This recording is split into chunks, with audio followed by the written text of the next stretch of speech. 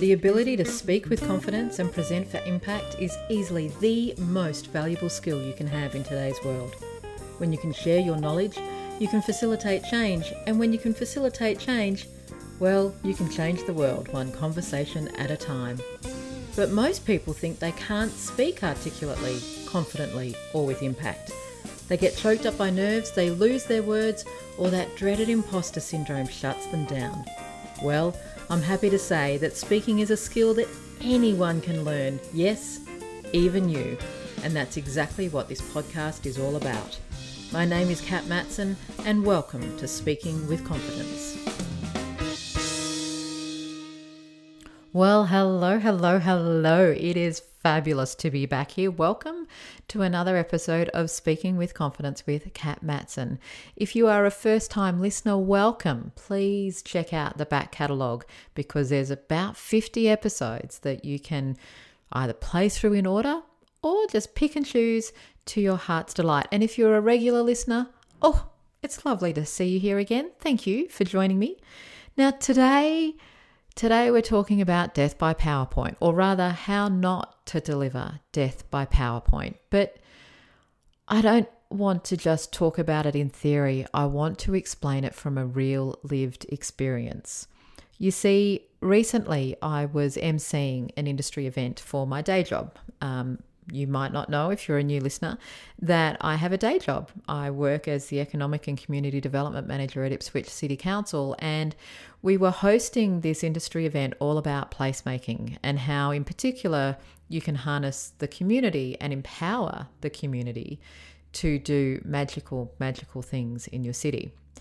Now, we had a very full lineup of speakers to get across a lot of information in just 3 hours. Yes, 4 speakers, 3 hours, plus, elected officials to deliver their speeches, their thank yous, plus a morning tea break, plus networking. It was a jam-packed morning. And as is often the case, sometimes you don't have the option to design the perfect workshop. We knew that in order to get the people that we wanted in the room, we would have to jam-pack the speakers in the way that we did. Normally we would, I would much prefer to space them out, but we didn't have a lot of choice. So 4 speakers, 4 industry experts, 4 people who all had a wealth of information to share, 4 speakers who potentially had overlapping information, and a full house, sellout crowd, standing room only room. To be honest, it was a recipe for disaster. And, knowing what I know about those kind of events, I don't mind admitting I was a little bit nervous, not from my speaking perspective, but how do we keep this content engaging?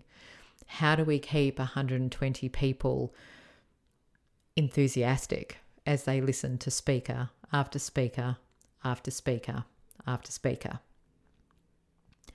I needn't have worried. And the reason I didn't need to worry is because each of these speakers were masterful at how they used their slide decks. Each of these speakers kept their audience engaged. They did not deliver a death by PowerPoint presentation, even though the information that they were delivering had the potential to be a death by PowerPoint because it was highly technical and they wanted to convey a lot of how-to information.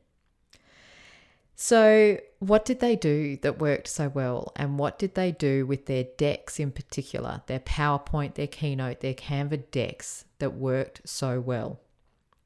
Well, first of all, they used pictures. They used photos, they used pictures, they used diagrams, they used graphs. They used pictures to tell the story. And they used pictures that would illustrate the point they were making in their spoken presentation just in the background. There was not a bullet point list to be found.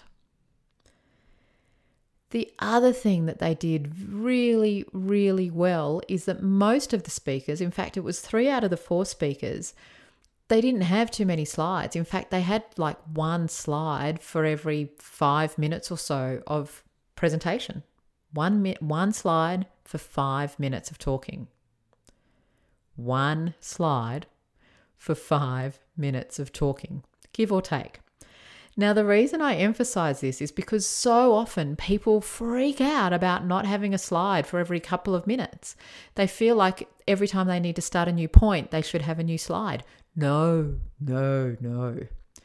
Now, this is slightly different if you're doing an online presentation. In fact, I recommend that you use more slides when you're doing online, just because people want a bit more of a TV style experience.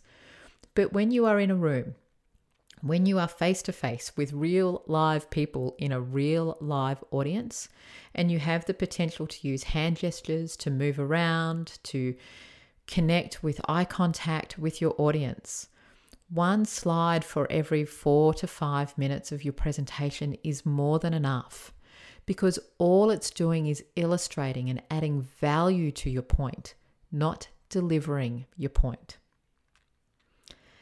Now, the one speaker who had way more slides than one for every 5 minutes, she was really well practiced with rapid fire slide transition.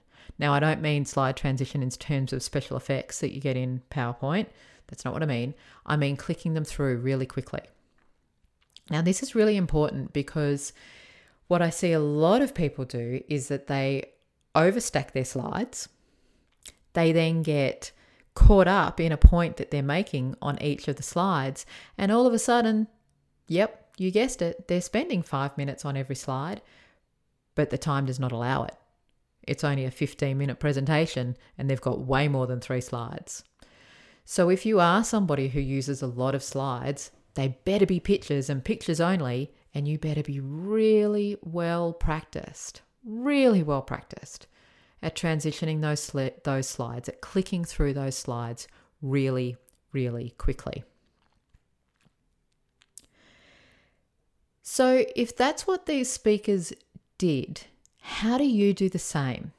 Well, as I say in the Impactful Presenters program, in the very module about AV guides, don't open your slide deck program first. In fact, it should be the last thing that you open.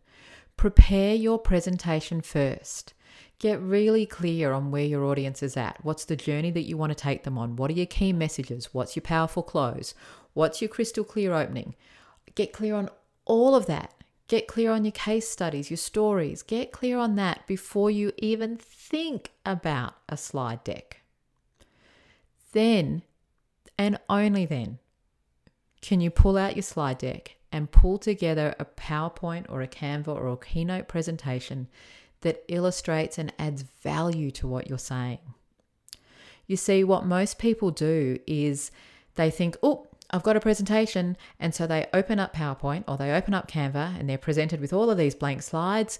And what do the blank slides invite you to do? Oh, yes, they invite you to write out your presentation or use bullet point lists. Or maybe, if you're lucky, bullet point lists next to some pictures. And lo and behold, all of a sudden you've got this lovely looking deck that you're really attached to because it looks amazing and you've spent hours. But hey, if I can get the guts of your presentation from looking at your slide deck, why am I listening to you? Why did I need to show up? So your slide deck presentation platform, that should be the last thing that you open. When you do open up your slide deck program, ask yourself, how do you illustrate your story? Now, one of the things that the speakers at this industry event that I was at did so well was not only did they use pictures, but they used before and after pictures. So as they're talking about their processes, the audience could see the impact of the process before, after. Now, again, to save the transition, these were shown on the one slide. But it's just the power of seeing the before and after while listening to, this is how we did this. This is how we created this. This is how we harnessed community. This was the process that we used. So incredibly powerful. So if you've got a presentation coming up and you are already starting to think about opening up that good old PowerPoint, Canva or Keynote, don't. Plan out your presentation first.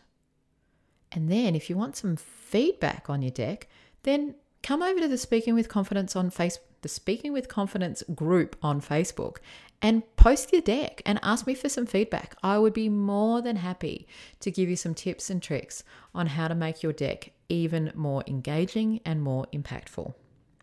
So that's Speaking with Confidence with Kat Matson on Facebook.